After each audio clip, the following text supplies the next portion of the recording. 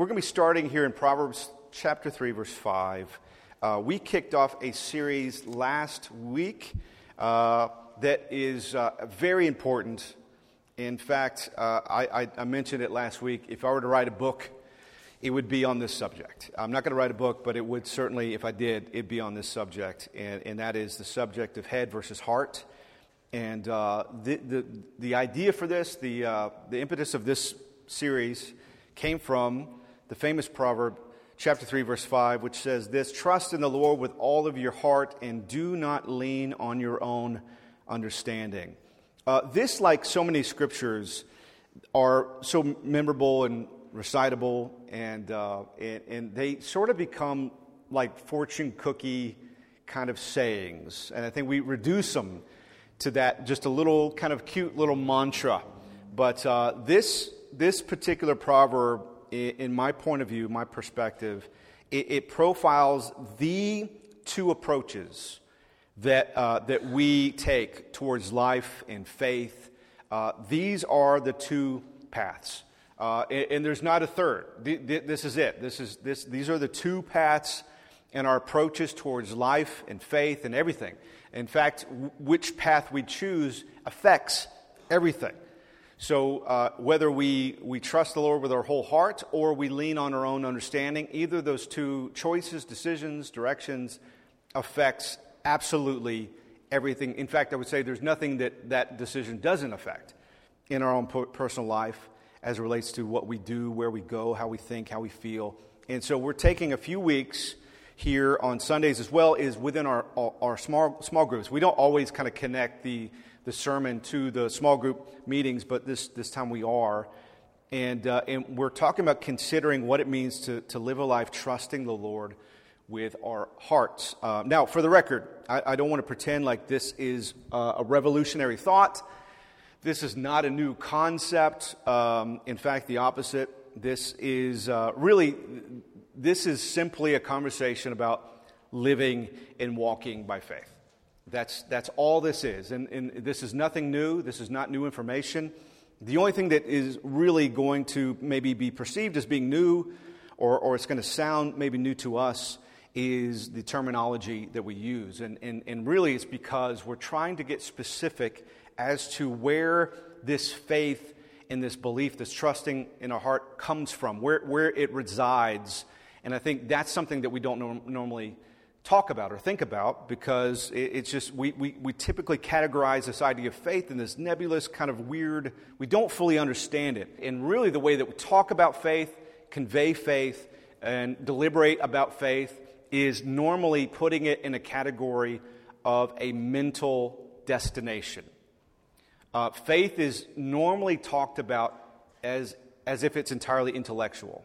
The importance of what we're doing through the series is using Scripture and the definitions that Scripture gives to bring clarity and definition to where faith really resides, where that happens within us, and also what our greatest obstacle is in walking and living by faith, which that's what's said here.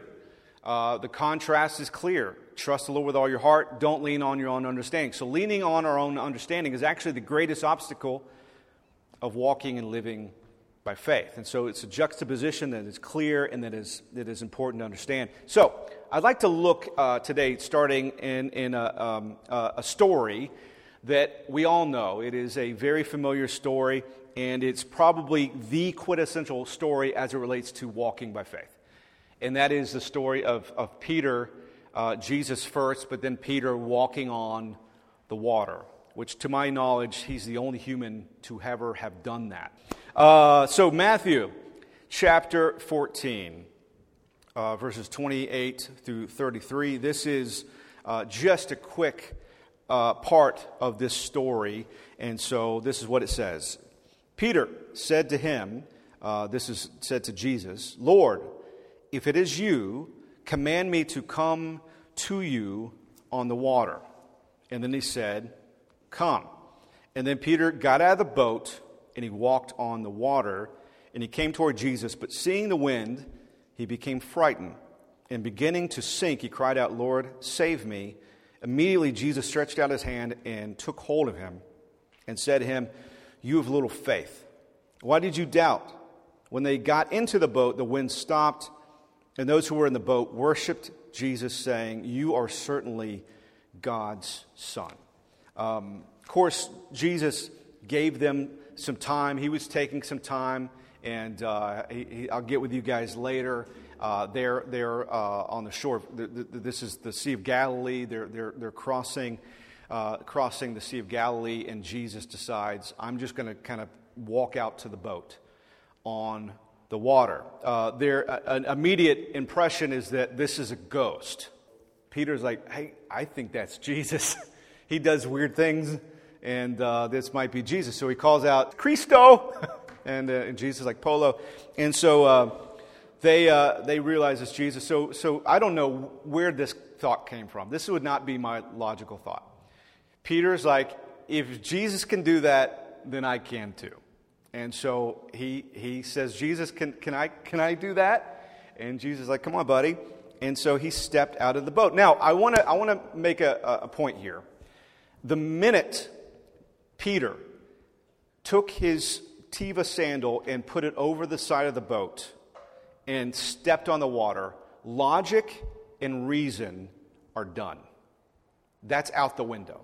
There is no logic. There is no intellectualism.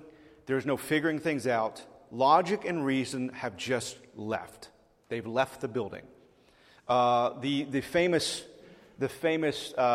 prophet Mike Tyson once said that everyone has a plan until they get punched in the mouth. You get into a fight and you've got a plan. You know what I'm going to do, and then you get hit in the mouth. The plan goes away. Peter, stepping out of the boat, he was bloated. So he stepped out of the boat, and the plan was gone. All plans, all logic, all reason are no longer factors. And so he is actually, in a literal sense, walking by faith.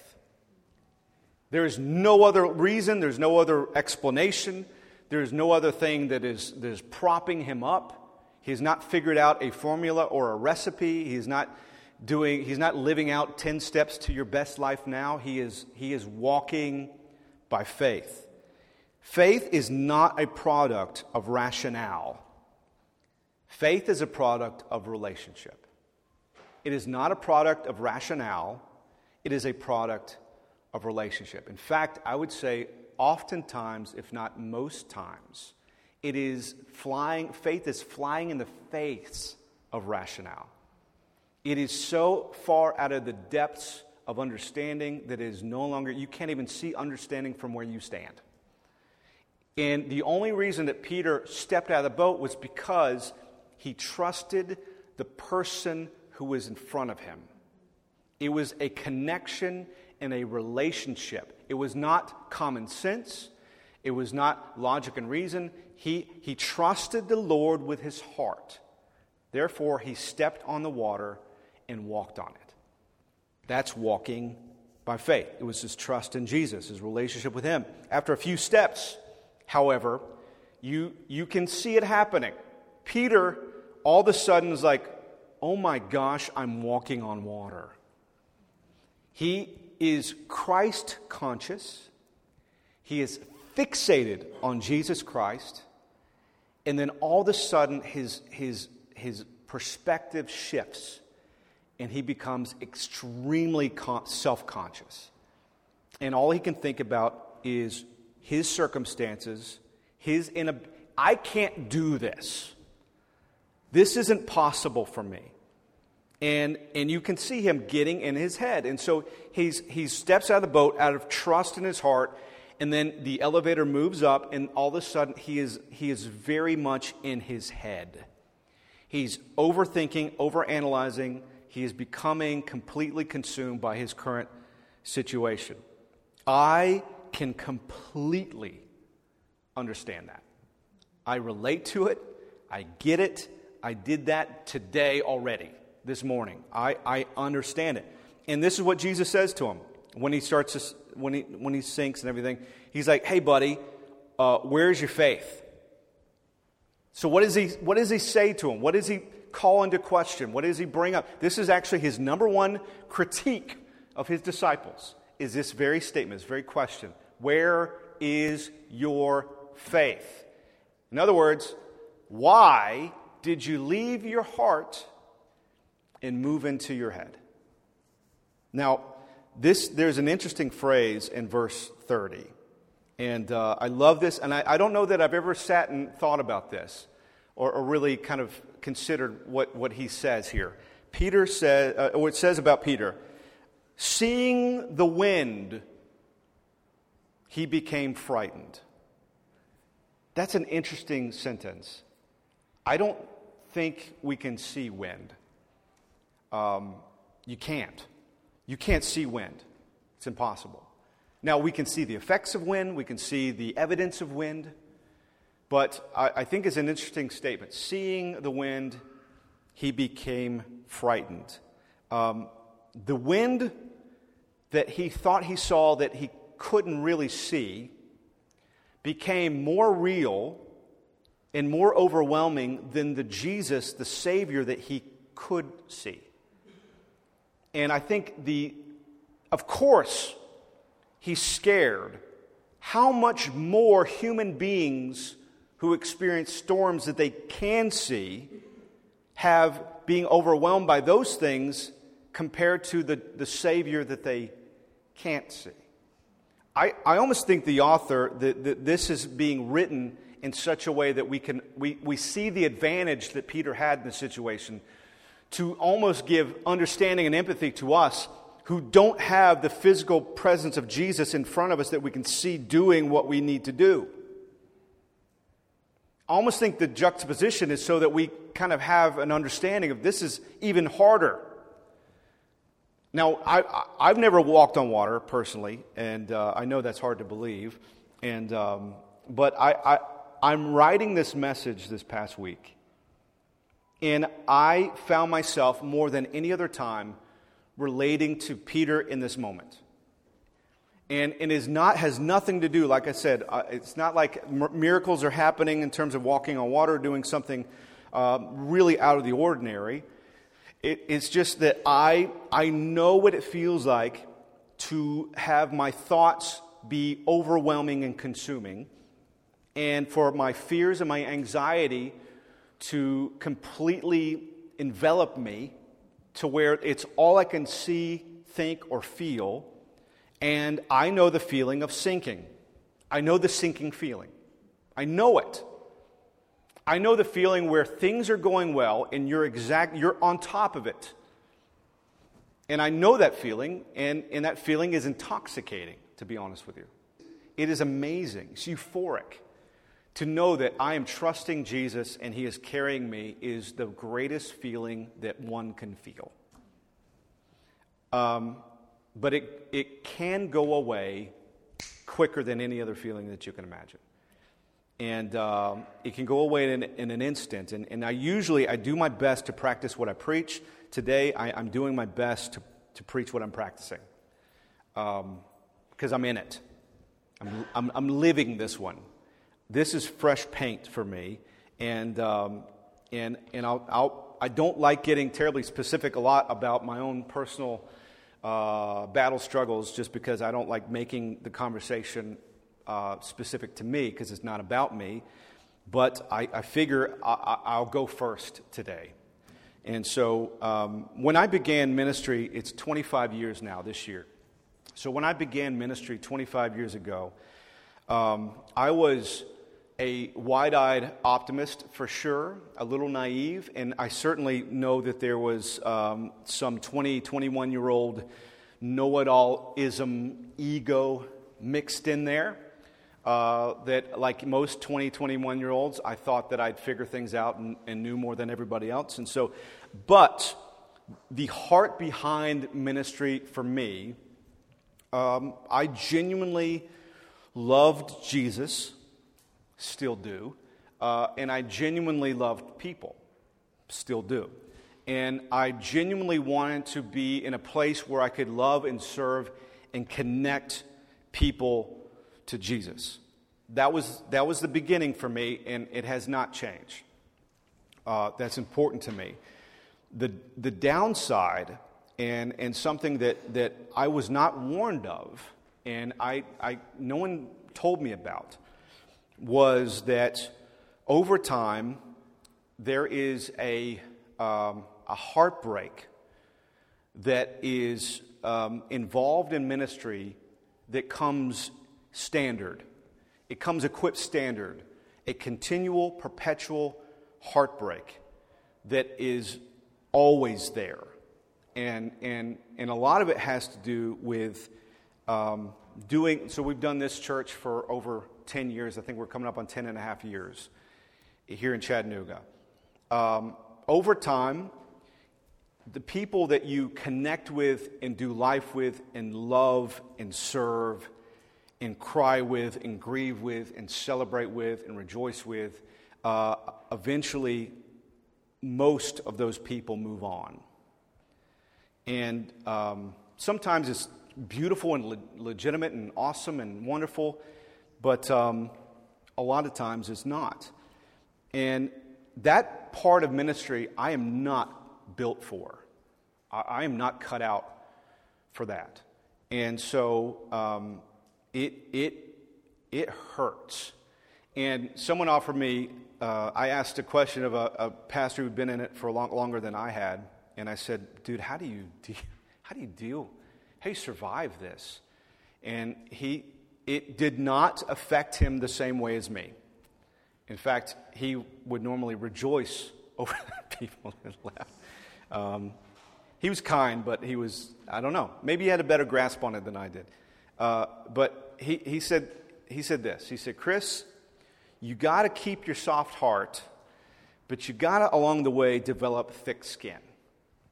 And he told me that. This is years ago. I have not figured that out, and I have no idea. I think my skin's thinner than it's ever been.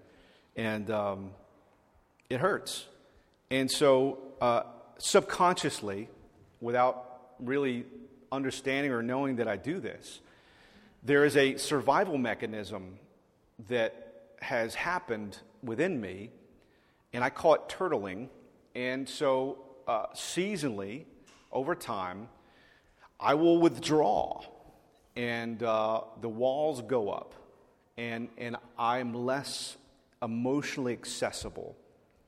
And that's not on purpose. I don't want to do that. I don't mean to do that. It's just like there's something in me that I don't know that how else to survive continual heartbreak. And people are like, yeah, don't take it personally. Okay. Yeah, sure. So I don't like that I do that, and in fact, I hesitate to share the story, but I will. A couple, this is years and years ago, a couple let us know, hey, we're leaving, but we want to have like a farewell lunch. I was like, oh, this sounds like fun. And so one of the reasons they gave for was, Chris, you're withdrawn, and I can't really. They're calling it out. They're saying it. I can't really connect with you emotionally. You're guarded and withdrawn. And I'm not a defensive person. I try to be very honest, and so if I'm quick to apologize. And I said, I'm very, very sorry, and I see what you're saying, and I agree with you. But I said, but you're leaving.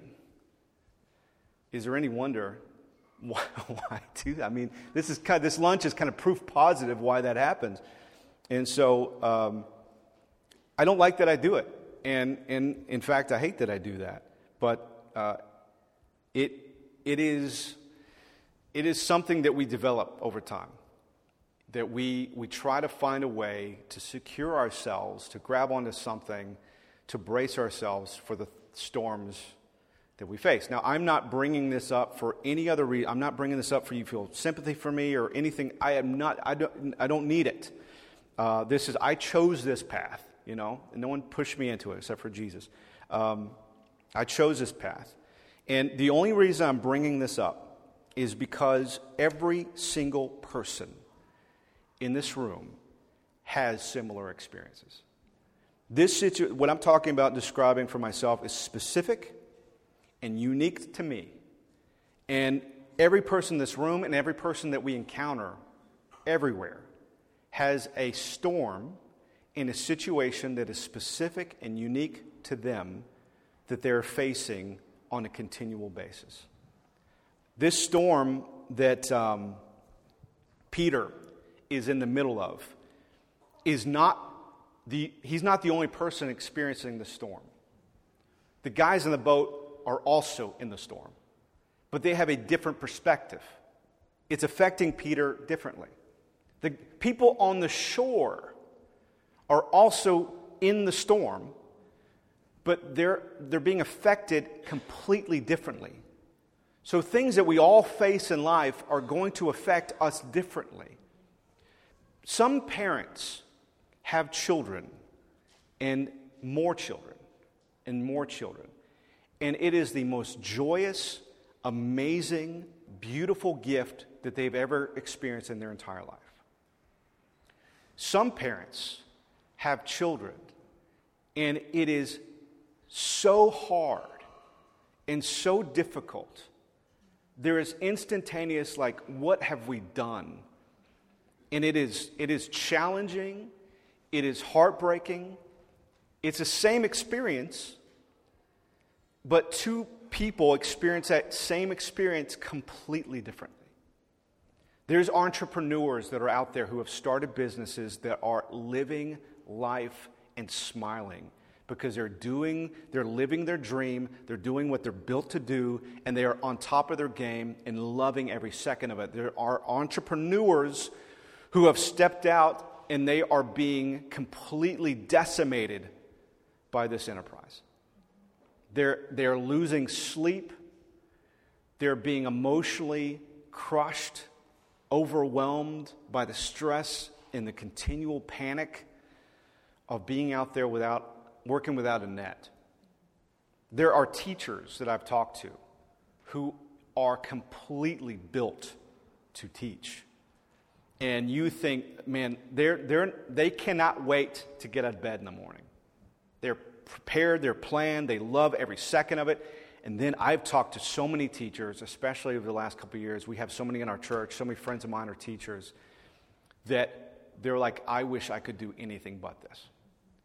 And it is becoming more and more increasingly difficult and more of a struggle every single day. Same circumstance, it hits us all differently. And this is why, and this is a side point, this isn't part of the message, but this is why we got to develop some grace for other people. Because we don't know. If someone is drowning and flailing and they accidentally elbow you who are trying to help them in the nose, are you going to hold a grudge against them like, you broke my nose? No. There is going to be understanding and empathy that you are going through hell and you flung your arm. In our modern culture, we've got zero tolerance for anything. We're so quick to write people off and like, offense is living right here, just right below the surface all the time.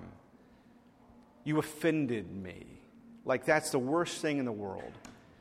And the truth is, there's no time to stop. We don't take time to stop and consider maybe they're going through a very difficult storm right now. Hurt people end up hurting people.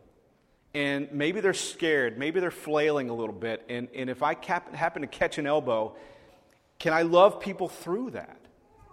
I think if anybody is going to have grace for anybody, it should be believers.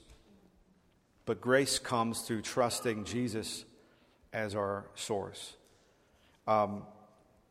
Everyone experiences different storms or the same storms different ways. And so somewhere along the way, we get in our heads that we can somehow control circumstances in such a way that we're no longer affected by that. That is to say, we can control the weather. You can't. I joke oftentimes when I officiate weddings.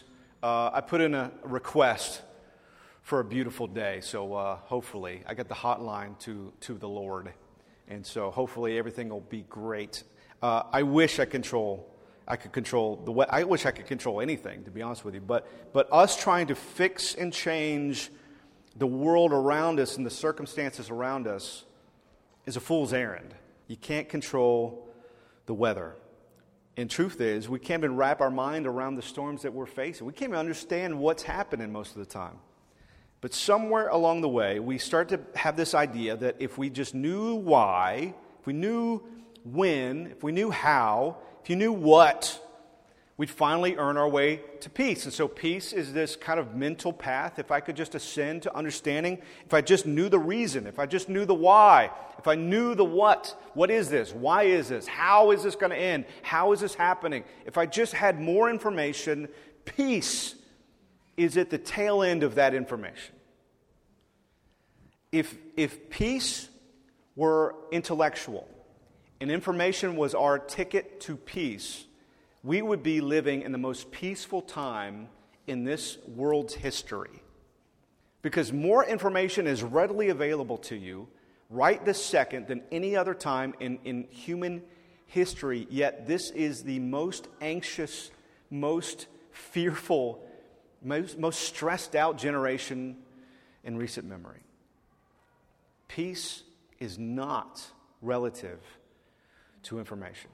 In fact, I would say it this way. Peace is not intellectual at all. It's not a place that we can get to in our heads. Our brains want to compartmentalize everything and put everything in its place. But there's so many things that they don't fit. This has become such a meaningful psalm to me. It's Psalm 131, and just 3 verses, 1 through 3. It says this, "O Lord, my heart is not lifted up. My eyes are not raised too high. I do not occupy myself with things too great and too marvelous for me, but I have calmed and I have quieted my soul. Like a weaned child with its mother, like a weaned child is my soul within me." This is a psalm of David. And David obviously was the most powerful, knowledgeable human on the planet. And he was going through a lot of difficult circumstances. Some of those they are just part of being that kind of ruler, the stresses and the pressures, but also a lot of stuff, as we all know, how the story goes, a lot of incidents that he caused on himself. He brought the repercussions on himself. And so, but this is in a moment of amazing sobriety and clarity. David says that I have not lifted my heart is not lifted up, my eyes are not raised too high, I don't occupy myself with things too great and too marvelous for me. What that means is King David has a realization that God is so far out of his league that there's no comparison. And so what he says, being the guy, there was no Google back then, there was only this person who is kind of the hub of all information and all wisdom and all prophecy and all spiritual knowledge and all human knowledge. Everything kind of meets at David, at his palace, and he is sitting there saying that there are so many things that are above my pay grade, and he was comfortable with this category that I would say is the God category. He's comfortable saying there is things that I don't know that fit into this God category that I know I'm not going to figure out. Now that God category goes away as human beings become more and more convinced that they are their own God. And that's the fall, and that's sin. Sin is man trying to substitute himself for God. That's what sin is. Base definition, sin is man trying to be his own God. And there is a natural gravitational lean that is becoming more and more pervasive in our world and our culture, that people, human beings, are resentful to God, resentful to Christianity, because it is a statement that they themselves are not God. Now, they may not use those terms, but that is in fact reality. And so here's David saying, I know more than everybody else. I've done more than everybody else. Remember the Goliath thing? That was me. I am a big deal. But there are so many things that fit into a category that is so beyond me that I just have to trust God. I simply have to live in a place of trust. The belief that if we just understood the why, the what, the how, the when, then we could secure peace for our souls. David knew that's not the case. In fact, he said the only way he says, I've calmed and quieted my soul. The actual word usage here is a picture of leveling. I've leveled my soul. I want that. Can I get that? Well, it is part of and tied to what he just said. There are things that are beyond me. So maybe it has more to do with letting go of things than it is figuring things out.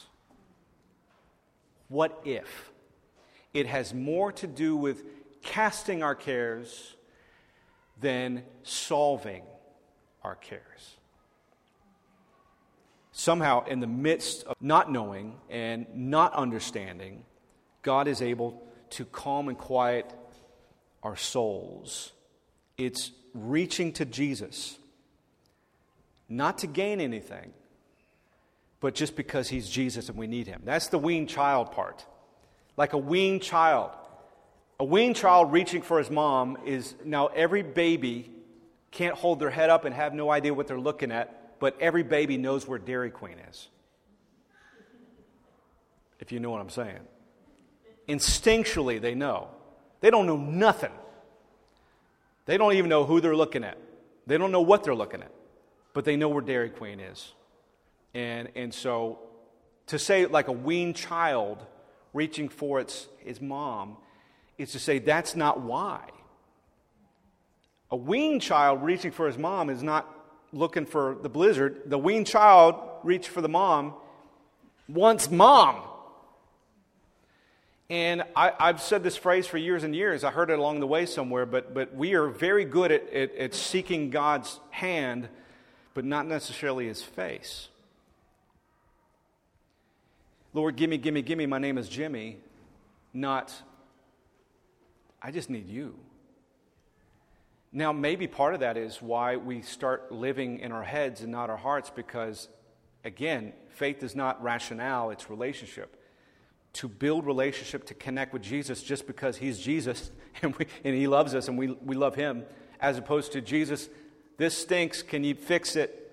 Talk to you later. Peter, in the story, is completely out of his depths, obviously. And Peter does the only thing that he knows to do in that moment. He's sinking, and what does he do? He cries out, Lord, save me. I learned how to swim late in life, about 2 weeks ago. And so I took classes at Aqua Toddlers or whatever it's called. No, I'm kidding. So I learned to swim a little later, and so I remember going to a water. It was a swimming pool that had a water slide, and the pool at the bottom was pretty shallow. So I thought I can handle it, even though I can't swim or anything. I can handle it because you land and stand up, it's fine. So they give you kind of this weird yoga mat, and you get on that and you slide down the water slide. And I remember at the very end, I went kind of, end over end. And I found myself, and I remember it vividly. I was young, but I remember it vividly. I was underneath water, and I didn't know what end was up. And immediately I was like, I'm drowning. And all I remember seeing, I looked up, and back then, this is the 80s, right? Jelly bracelets was a big phenomenon. I saw an ankle with jelly bracelets on it. And I never saw the face, I never saw the rest of the person, but the person with the jelly bracelets on their ankle grabbed my arm and just pulled me up. Just left. I never saw their face. Just some young lady, hopefully. Some young lady picked me up, put me there, and kept going. I was saved. And that person was Sonia. I'm kidding. It's a joke. Totally. That'd be a great story, though. Oh, my gosh. Show how much older she is than me. But anyway. This person saved me. I was saved. I had no other option. Now, I probably would have managed and figured it out, but in my head, I had no other option. I was the saved. This is Peter. He's sinking, and his hand's up, and he's like, Lord, save me. Gurgle, gurgle. And Jesus does. Now, when Peter says that, what is he doing functionally? Peter prayed. That's prayer. Peter prayed. Peter's in his head. He's sinking. He's overwhelmed. He's worried and bothered about so many things, like the story of Mary and Martha. He is completely consumed, and he prays. Now, that same guy, I think this is interesting to note. The same guy, Peter, in this moment, calls out, Lord, save me, prays. Some 30 years later, he writes this: cast your anxiety upon him because he cares for you. That same guy that had the same experience. I love considering holistically the person when they say the thing. I think that's important in terms of our relating to the Bible, connecting to the Bible. Let's talk about not just what's being said, but who's saying it. 30 years later, after almost dying in the middle of the sea, in the middle of a storm, he writes this: take all your anxiety, take all your cares and concerns, and throw them at Jesus. And he tells us why we can. Because he cares about you. He loves you. He is faithful to save you. In fact, Christianity gets dicey when we start seeing ourselves as being together and stable and capable and competent. We are always, perpetually here until we go home to be with Jesus in the category of the rescued. We are being rescued, always. We're not, I once was lost, now I'm found, and no more problems. No, you once were lost, you're now found, but storms keep coming. This is a broken and fallen world. We have to continually cast our cares because cares keep showing up at our doorstep. It's like Amazon. They won't stop. Trust Jesus with your heart, with the cares and concerns that you have in your mind. And we can do that because he cares for us. Now, the Apostle Paul speaks to the same thing, and I think these two scriptures go together beautifully. He says this in Philippians chapter 4, verses 6 through 7. Be anxious for nothing. Now, that's a silly sentence, but I think the meaning and the heart behind it is we can do something with this anxiety. We can cast it upon him. In everything, and this is how we do it, in everything, every situation, every circumstance, in every single aspect of life, by prayer and supplication, with thanksgiving, let your requests be made known to God, and then what happens? The peace of God, which surpasses comprehension, surpasses understanding, it does something.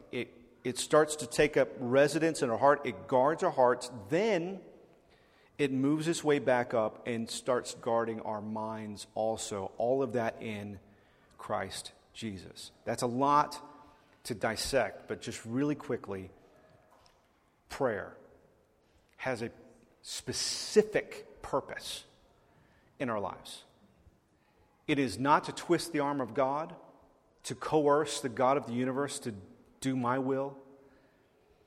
This prayer, we see it throughout the Bible. We talked about Jesus in the Garden of Gethsemane last week, about what he did in prayer. Lord, this is awful. If there's any other way, let this cup pass, please. Then he moves as he's talking to God. You see him move. Nevertheless, not my will, yours be. There's to a place of trust. Peter cries out in his anxiety, his worry, Lord, save me. Jesus does. Now, would Jesus have let him drown had he not prayed? No. But then he pulls him out, and then he starts to calm. He's like, guys, where's your faith? He starts to calm the heart first, and then he fixes the circumstances. He changes the circumstances only as he can. Then, as prayer is part of our life, and I love the way that's laid out here. Pray about everything.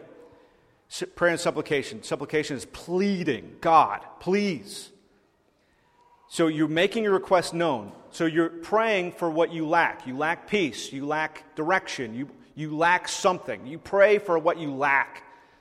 But simultaneously it says pray with thanksgiving. Thanksgiving is for what you have. So be conscious in your anxiety and in your lack that you have Jesus. So Peter looks at the winds and the waves and says, that's a storm. I'm on water, but that's Jesus.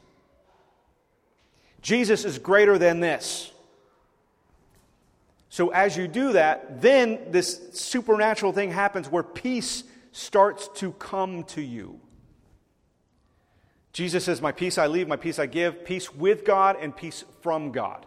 And that is continual, present, perfect tense. Continual peace from God as we need it, continually.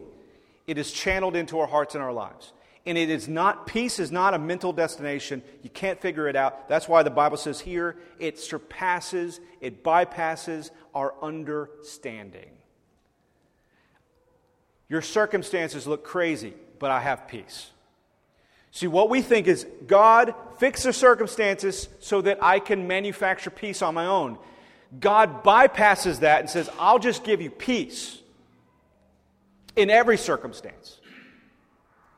Because He's the Prince of Peace, not your circumstance. The world is not your source. Your circumstances are not your source. Your job is not your God. The way you feel, the way you think, the feelings you have, the way you are mentally, that is not God. God is God. Peace isn't the fruit of figuring things out in our heads. It is the fruit of trusting God in our hearts. It is a fruit of the Spirit. Peace surpasses understanding, it guards our hearts, and then it begins to work on our thoughts. We'll talk more about that as the series progresses, but our thoughts, our mind, is not just is what it is. God revolutionizes the way we think. We have the mind of Christ. Last week we talked about that moment, like I said, the Garden of Gethsemane. Jesus moving in prayer from His head to His heart. That's the gift of prayer to all of us, is God's able to, in that place of prayer, moving us to from a place of trying to figure things out, doing our best to try, and moving us to a place of trust. To allow the things that are too lofty for us, that fit in the God category, to be cast upon Him in that moment and say, God, I can't figure this out. This is above me. Peace is not, I hate to say this to you, and I know the prayer warrior thing is a big deal since, the 80s, the 70s, 80s, and 90s. Prayer is not a place of strength. It's a place of weakness. We're hitting our knees and saying, I can't. It is a gift from God to move us to a place of trusting the sufficiency of God's grace for us. I'm learning through this process how detrimental living in my head is. And if I'm honest with you, living in my head makes me want to quit. It makes me want to give up. It makes me want to throw in the towel. But I'll tell you, I'll wrap up my little side of the story real quick, and then we'll close. This is all fresh, like I said, and in fact, I'm on the phone with my beautiful and brilliant wife Friday night. I was here working at the space, and I'm feeling overwhelmed, and I called her, and what she said to me was to, instead of living in that constant place of storm and waiting for the other shoe to drop, bracing myself for heartbreak. It was her encouragement to just enjoy now.